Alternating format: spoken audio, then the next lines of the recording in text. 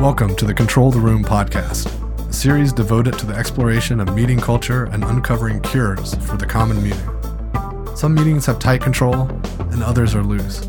To control the room means achieving outcomes while striking a balance between imposing and removing structure, asserting and distributing power, leaning in and leaning out, all in the service of having a truly magical meeting. Today, I'm with Leslie Ann Newell at NC State University in Raleigh, North Carolina, where she is the Assistant Professor of Design. She's also the author and creator of the Designer's Critical Alphabet. Welcome to the show, Leslie Ann. Thank you, Douglas. How are you? I am well and excited to chat with you. We had such a lovely exchange in the pre-show chat. I'm really looking forward to having this conversation. I am too. I'm excited. To kick things off, I'd like to hear a little bit about how you got started. How did you become a professor of design? We don't have enough time for me to tell you where I got my start. Because, some people might say, oh, I migrated into this profession later on in my career or something like that. Well, I've actually been in design since middle school. And I'm almost, I don't know, middle school was a long time ago, actually, right? So so you could say I've been in this for most of my life. I'm from Trinidad and Tobago in the Caribbean. And in that education system, we specialize really early. So from middle school, I said, okay, yes, I'm interested in art and design. And I chose it then at aged 13 as a subject area that I was interested in. And I just continued. And I've morphed through many different areas of design, graphic design, textile design, product design. And then even more unconventional things like designing sets for shows or designing costumes or, for carnival. So it's hard for me to say where I got my start. I am trained as an industrial designer, and that start is really, again, so that one is really casual, where I was looking through a magazine and I saw this glass vase, and I just thought, oh my gosh, this vase is so beautiful. And the magazine that I was looking at was a prospectus for a university. This is how long ago this was, where you had to write to a university and ask them for a magazine, and they'd send you this magazine, and you would then try to figure out what you wanted to study from the magazine that they sent you. And so this glass vase in this magazine, a glossy magazine from a university in New York, made me move from graphic design and textile design into industrial design. But I guess I've just been here in this space for so long that it's almost like, what other space would I be in? My entire life is about design. It struck me when you were talking about making that shift into industrial design that you were coming from a deep background with experience in other types of design. I wonder how these different perspectives or approaching design from different disciplines has impacted the way you think about design as a whole. So it has had a big impact because since I've moved through so many different areas of design, I can really see where the process is the same across the different disciplines. So actually today, I work in a kind of non-specialist area of design, and I have been in this kind of non-specialist area of design for a while, where, people ask me, okay, what kind of designer are you? And I no longer use an adjective because I'm really just seeing it as a kind of process that we are applying to anything. And so I guess with some hubris or overconfidence, I feel like I can design anything, which is probably not something I should say on a podcast. But because in industrial design, you change the materials that you're working with on each project. So it's actually a different way that we have to think about things in industrial design, because you learn about new materials and processes for the project that you're working on, and then you discard that information and you learn about something new the next time around. So it just means that I think about design possibly in an abstract way as this process that we're then applying to many different things. So I think about the process that we use as well as the creative approaches that we use, that we start to use a little bit intuitively as designers. You know, through practice, we then become very comfortable with, to use some of the cliche stuff with fast failure, and we get comfortable with knowing that we have to repeat an idea 50 times before we come up with something innovative. So I think there are ways that designers think across all of the design disciplines. And that's where I am today.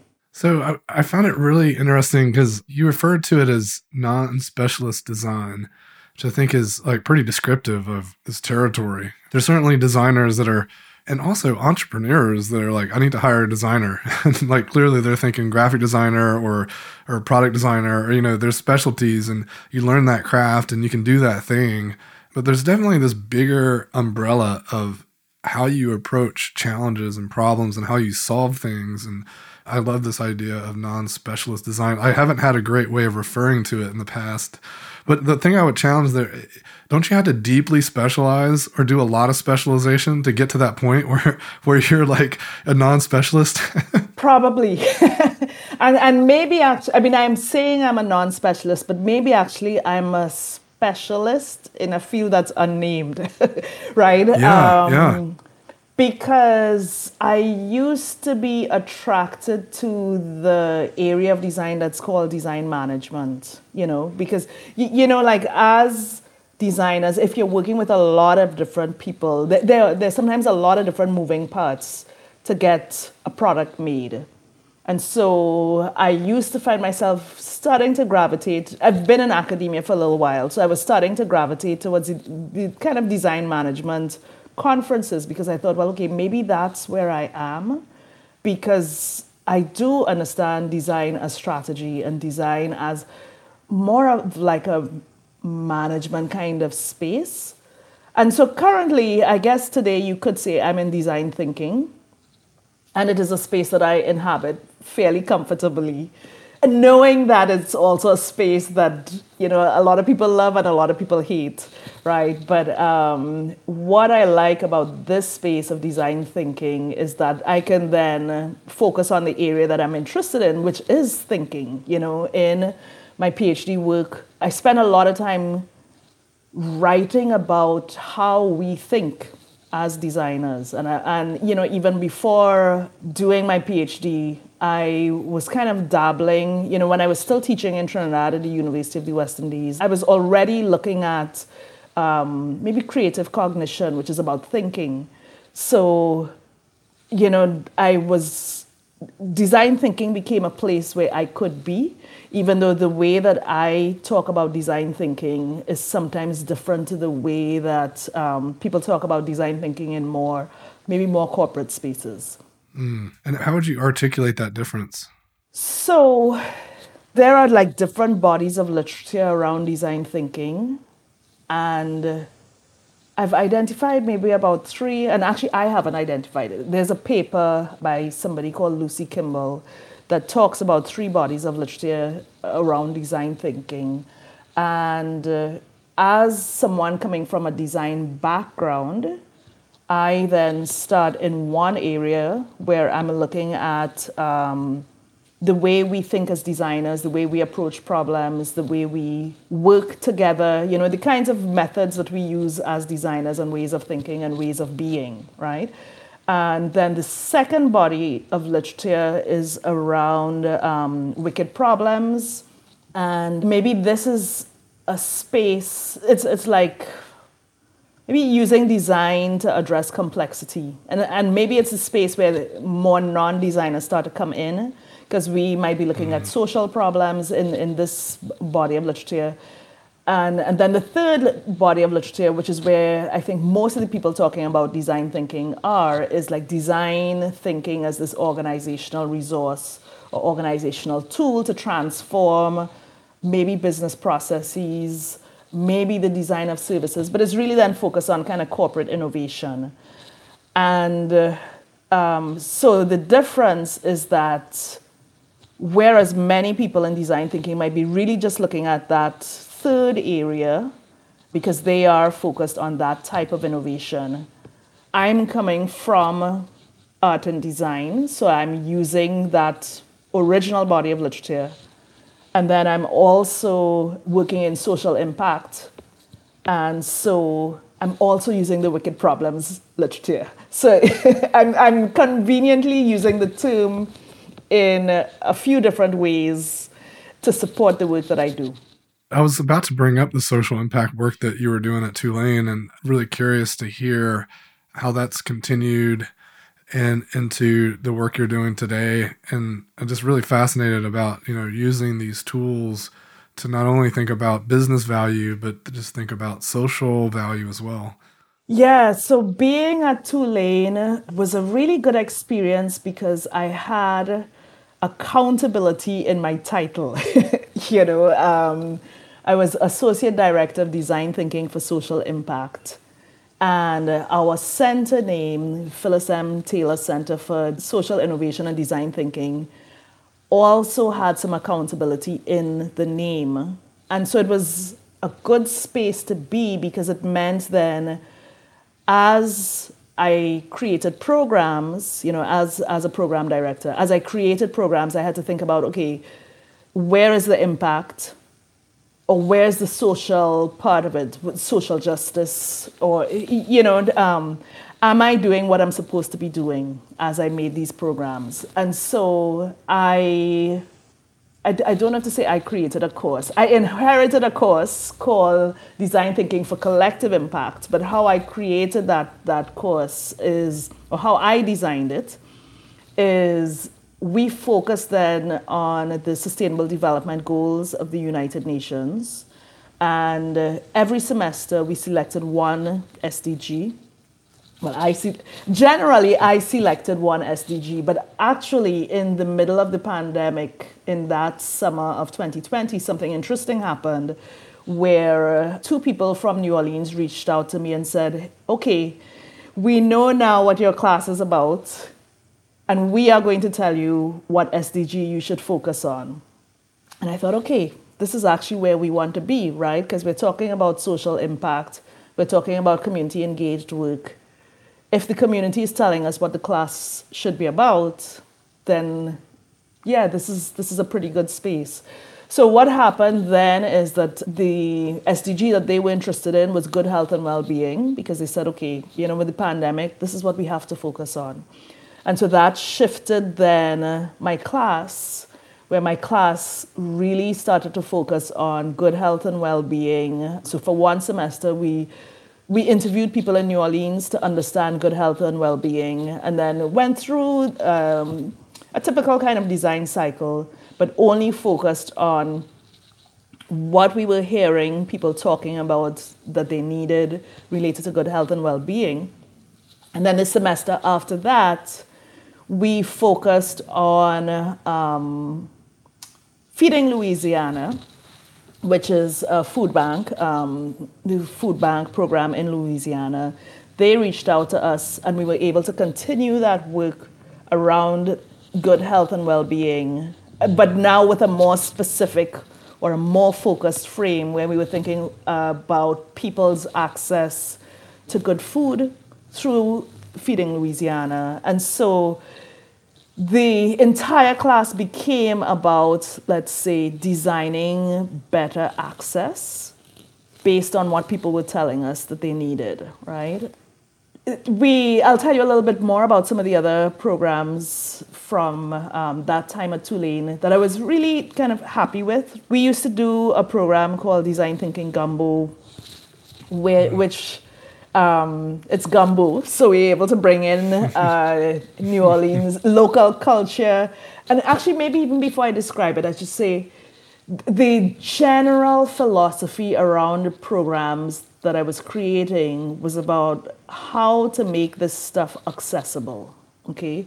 How to make this information about design or design thinking seem like people, to continue the food metaphor, seem like this was yummy stuff, right? That, you know, how to make it palatable to people. And so design thinking gumbo became about getting people to broaden what they thought of as design thinking. And so we just introduced people, and we were aiming to introduce people in New Orleans in general, but this happened during the pandemic, so we did it remotely online. But we wanted to introduce people to like different ways of doing design research and then show them, well, okay, hey, you could use this kind of research tool in the public health research that you're doing. Even though it's a design tool, you can use it, right? And then actually out of that, I started to collaborate with a professor at Tulane, Alessandra Bassano, where we started to actually take design research tools and work with people in New Orleans to see, could we get public health researchers to understand how to do design research, or to use the way that we think visually and creatively in design to collect data in their research that they were doing. And so like all of this is, I was always interested in social justice. I've always been interested in social justice my entire life, right? And being in New Orleans and being at Tulane changed my work because I was very responsive to people in New Orleans, even though I really didn't spend a long time in New Orleans. And then because Tulane is so focused on public health, then I started to do a lot of work in public health. And so how that has impacted the work at NC State is that I am now working on a course called, it doesn't have a real name yet, but it's like Designing Equitable Futures, where I'm drawing on this other interest that I have, right, which is the future.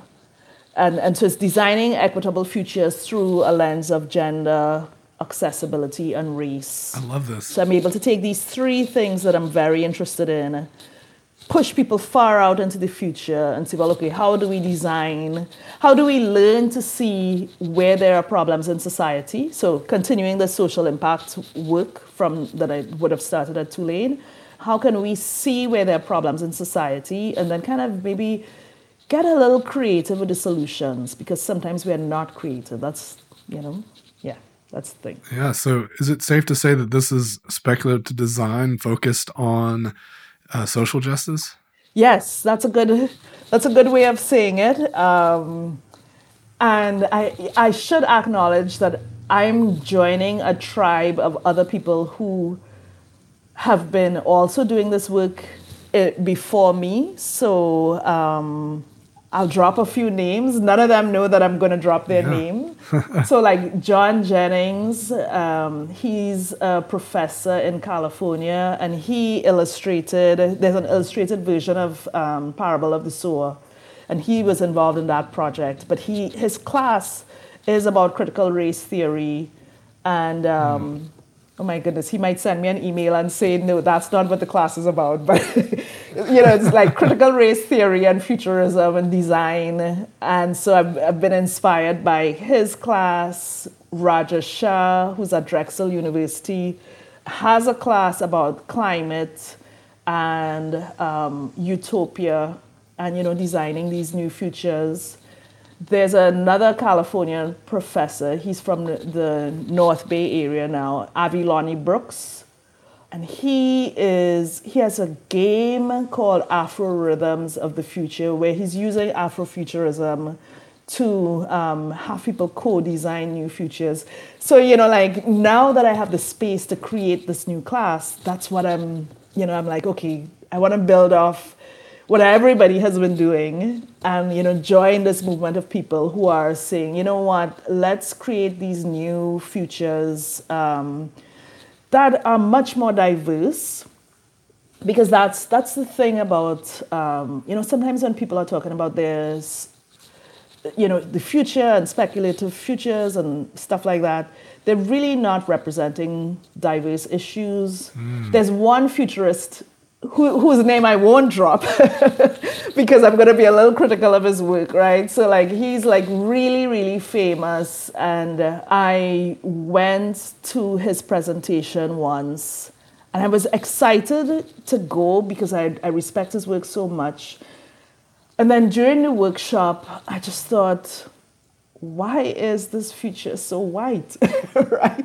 And I mean, maybe it wasn't, but I wasn't comfortable with the content of his workshop. And I was really disappointed because, as I said, this is somebody who I had a lot of respect for. And the person who was sitting next to me was Mexican American. And we spoke about that in the break, like this content is actually not bad, but it's one story, it's just, and it's a story that excludes us. So yeah, I'm excited to look at that, how do we create these just, equitable and diverse futures moving forward. And I do some of this type of work in planning workshops. Like I've been doing, like at Tulane and at Stanford, I facilitated planning workshops for teams, for my team, where I would ask people to imagine a date in the future, and then we'd brainstorm around that through a lens of equity. And in one of those workshops, when I was planning the workshop with the person who was my supervisor, I think I had set a date of like 2072. And the person asked me, well, why are you picking that year? It's so far away, right? And I said, she wanted me to choose a year that was 15 years away. I think she wanted like 20, I don't even know if she wanted 15 years. She wanted 2030 something. And I told her, that's too close. And she's like, why? Because, none of us will be here in 2070. How are we going to get to the change that we want, or something like that? And I had to explain to her, look, if we choose a year that's too close, people are going to start to say, well, none of this stuff is possible because there is this law or that law, or, people start to give us all the reasons that things don't have to change, or all of the things that are preventing change prevent people from dreaming about something different. And I found I have much more success in getting people to be visionary when we push them really far out into the future. And, like once someone said to me, well, it's not just escapism, or, like the person was kind of telling me that I need to get people into a more realistic space in the future. But I've found with the social justice work, I've found that I've gotten people to be much more visionary and much more creative when we push it further out. Because, we just think, okay, by the time we're in 2072, some things really should be unacceptable. These things really should not exist anymore. And so then we could start to figure out, okay, how are we going to make sure that these problems don't exist in this 2072. As I was listening to that, it really struck me as, what you're doing by pushing it out really far is just emancipating everyone from the shackles, right? That we have and some of these are just biases that we're not even taking into account. And even if we know about them, it's hard to just shut them off with the switch. So you're kind of tricking us into shutting them off. But then you could couple that with, okay, now that we decided this, how do we make it happen in 2037? Exactly. That would be a fun shift, right? Because now we're coming back into the realm of, wow, we got to figure this out. This is what we said we're going to do. How we're going to do it. You just crawled into my mind, because actually that's what I did for her workshop, where I pushed them out, and I like to create scenarios as well when I'm doing this kind of work. So I pushed them out. I didn't go as far as 2072. I think I went to 2056 or something like that. And sometimes these years are significant because it might be like somebody's birthday, or somebody's 100th birthday or something like that, right? So I said that they were getting the Nobel Prize in 2056 or what. And then I said, actually, our work shifted tremendously, and I gave them 2 years. And it was the years that, the administrator really wanted me to focus on, So I said, what did we do in 2030? Actually, I might have even said, what did we do in 2025 and what did we do in 2030 that really got us to that place? So yeah, you crawled into my mind and you saw what I did. So yeah, I love that. And I'm a huge fan of the designer's critical alphabet. And ever since I've gotten it, I love pulling it out from time to time when I'm working on anything. And I think that's the beauty of what you're referring to as non-specialist design, because it could be a presentation. It could be a template we're building for a client. And I don't know, it's just fun to kind of pull out, kind of flip through the cards and go, what's going to help me kind of think about things differently or consider some negative element of the world that's kind of got me in its grips. And I think the emancipatory research is one that's really, really fascinating to think about. But the one that I come to quite often, because it just resonates with me a ton, is values. And it aligns a little bit, too, with some of the conversation we had earlier in the pre-show chat around helping designers think beyond the problem. Like we all often talk about the problem statement or what's the pain point or the problem people have. But I think understanding people's values can be quite liberating as far as if you're creating stuff for them. Yeah. All right. You brought me to a card that I don't look at very often. So let me see. But the thing is, I guess I've internalized a lot of the alphabet, right? And I actually do ask people about values very often when I do co-creation workshops. I say, what is it we're trying to create? And what are the values that we need to get to the thing, or what are the values that we need to foster co-creation? So I think that values, I'm looking at my card right now. So do you and the people you are designing for have the same value system, and how does this affect your approach?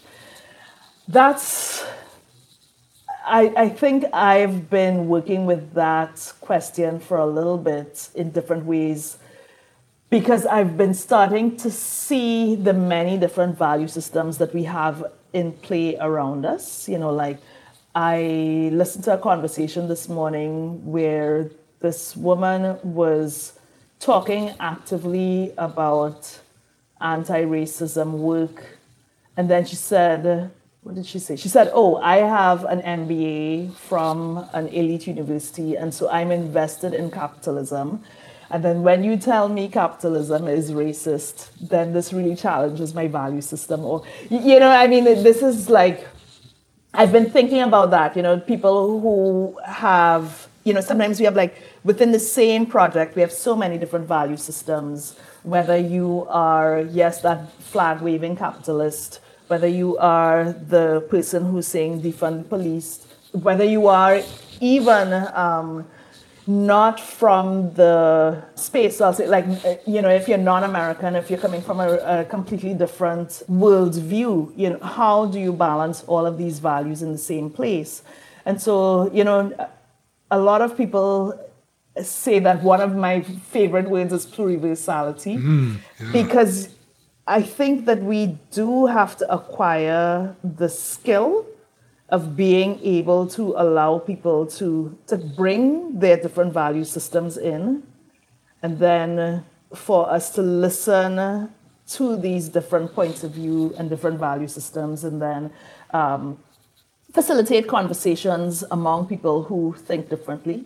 I think that that's a real skill that some of us have to cultivate as designers to do this work well, right? The card, so you talked about values, but the card that I like actually is about self-awareness, which is kind of tied to the values card. But I think that one is like a really important one where, again, we can't see or hear the different values without the self-awareness, right? To know that, to be open enough to listen And then maybe even ask some questions about ourselves and our values. And yeah, that's a card that I like. I love the quote at the bottom. To become more self-aware, you have to be self-aware enough to know how self-aware you are not. Yes. Somebody sent me something on Twitter and said, why is there a riddle at the end of that card? It's great. I want to come back to that kind of connection between self-awareness and values. And I think there's this interesting thing about values where, because they're so personal and have so much emotion entrenched in them, and a lot of times they're deeply rooted. These values came up from our upbringing or from sometimes trauma or just very intense experiences we might have had. And sometimes one value can overshadow other values that you have. And there can be opportunities to connect with people through values that you share. But because of this one value, kind of overshadows everything else. And we see that in politics, right? There's just single voter issues. But that same phenomenon exists outside of politics as well. And I think if we're designing, being really great designers of experiences, we have to recognize that. So I'd love to hear some of your thoughts on that. Yeah, understanding our own value systems and understanding that our values are not the only values. This is part of our work.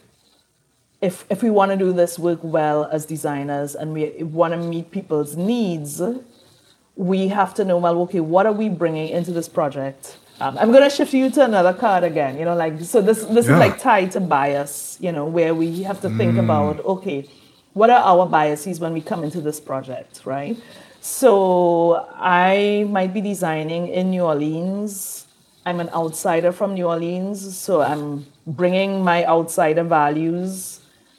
I might be bringing my own biases into the work that I'm doing, but I need the self-awareness, to bring you back to that one, to know that I'm bringing in my values, to understand what are the things that I believe, and then to see that, okay, everybody doesn't have to believe these things that I believe. To understand that when I make a statement on something, when I make a design choice, bring in another card. Maybe this is a challenge to see how many sentences can I tie together with cards, right? But when I make a design choice, my positionality affects this. My positionality affects my values. It creates the biases. So it's like we need to bring all of this into the work that we do as designers, not necessarily creating like a hierarchy saying that my values are better than someone else's or my worldview is more important than someone else's. But, we have to understand that there are just many different ways of knowing and being, and we have to create spaces for these conversations to happen. And it's tough to navigate all of that. It's not an easy process. Maybe I'm not getting to a resolution, but it's because it is a long process. This kind of work that around social impact is a long process. Work around aligning values takes a lot of time, a lot of conversation, a lot of discussion, to get us to a place that makes sense. As you brought up positionality, it reminded me when I was reading the cards for the first time that it brought to mind this notion of the observer phenomenon, which I thought I was really delighted to. Anytime someone can connect physics and design for me, it's always an awesome moment. Are you familiar with observer phenomenon? No, maybe our readers aren't. Well, I'm wondering if this is like an ethnography kind of term, because there's a term. Actually, I might be. Tell me what it is, and I'll tell you if it's what I think it is. Yeah, so it's a phenomenon in physics where if you literally the act of observing changes the behavior. Yes. So the fact that you set up an experiment to look at it means that it's not the same as as when you weren't observing it. And I was thinking that's really fascinating, this notion of positionality, because you observing it you're putting your position onto whatever you're observing. And so Yes. I thought that was pretty fascinating. So I actually know that phenomenon from anthropology, right? Where just you being, and it's the same thing, you being inside of the group that's being observed, you'll change the behavior of the group. So, yes. Yeah. That reminds me of the assimilation card. Yes. These things are like all kind of intertwined a bit, right? Because it's like interconnectedness. Yeah, and actually, even if you think about it, so my positionality would affect the way the cards were made, right? Because I chose, so that's how some things end up being related, right? Because, I'm putting my lens on some stuff. Yeah. And, coming back, you mentioned that one class may or may not be about critical race theory, but let's assume it is. And, I love this prompt. And I think it's such a powerful prompt on the critical race theory card that talks about how would the design change if it was developed by someone of a different race? Yes. So that's an idea that I've been thinking about for about 2 years. Before then, I don't know why I never thought about it before, right? But it was about 2 years ago that I was in a design class, and I found that I thought that the majority of students were choosing to design for white people. And I had never really thought about it before or noticed it before. And in that year, I was just trying to figure out, okay, how do we get the students to shift their perspective? How do we get their students to just consider other perspectives? And so I introduced this race card, no pun intended, right? This critical race theory card where I was asking them, would the design change, And as I moved around the room, I remember listening to one student in particular kind of almost banging the table and said, no, nothing will change. And actually, I thought about it. I'm like, okay, is that student right that nothing will change? And, sometimes I have to ask myself, okay, am I just kind of like over-focusing on difference? But I do think that this difference matters. And I think that we use products, different groups might use products in different ways. And, it's like, it's not even that the white designer now has designed for Black people, right? Because the card kind of sends them in that direction. But it's not quite like that. It's really that the card is trying to help people see, we actually should be doing wider research. We should have more diverse teams so that there are people within our team who could respond to this better. We should have people from different groups within our, different user groups actually within our design process so that the user groups can help us work better. So it's like that race card is about getting people to see difference and not think that it doesn't exist. Because, if you are from a dominant group, you sometimes don't have the sensitivity to understand the challenges of the group that is not well served. And so, it could be about race, it could be about gender, it could be about accessibility.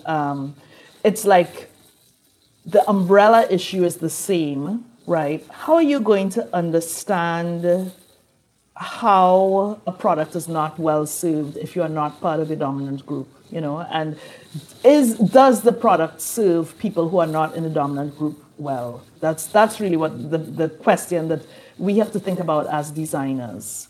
I can't help but point out that design is about empathy. Yeah. And if we're not willing to empathize with those that might be a little different than us, and ones that we don't think in the same way, and there's a spectrum. And the further someone is away from you, the harder it is to even in your mind, even if you want that empathy, you're unaware of it. I've got a great example. I'd love to hear your reaction to this. I was at a conference about 3 years ago called Culturati, and they're actually well, it'll be after this airs, it will have happened, but I'm really excited because we're going to be attending again this year. And it's really focused on culture, diversity, inclusion, and how companies can show up better for their employees and create better opportunities. And the closing panel a couple of years ago included Carolyn Wenga, and she's the head of diversity at Target. She was incredible. There's a hotel here in Austin called South Congress Hotel, and apparently they have rain showers in this hotel with no extra like handle that you can just handheld sprayer.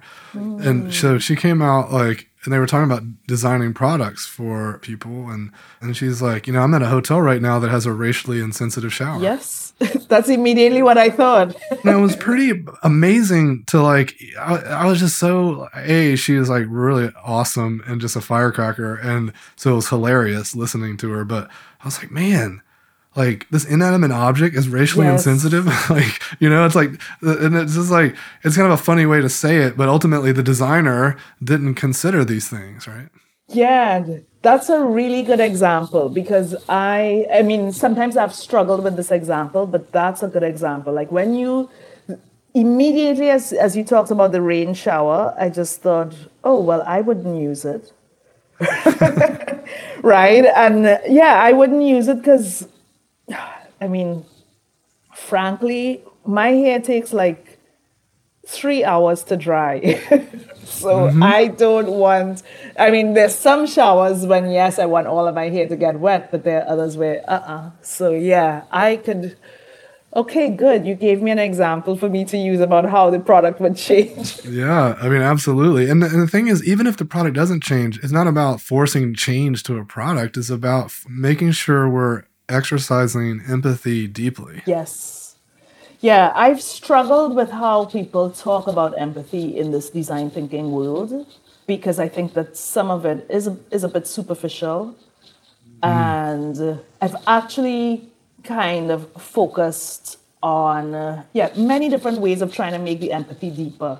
So these cards are one thing, the positionality wheel that I've created which is to force people to look at positionality and talk about positionality. That's another thing.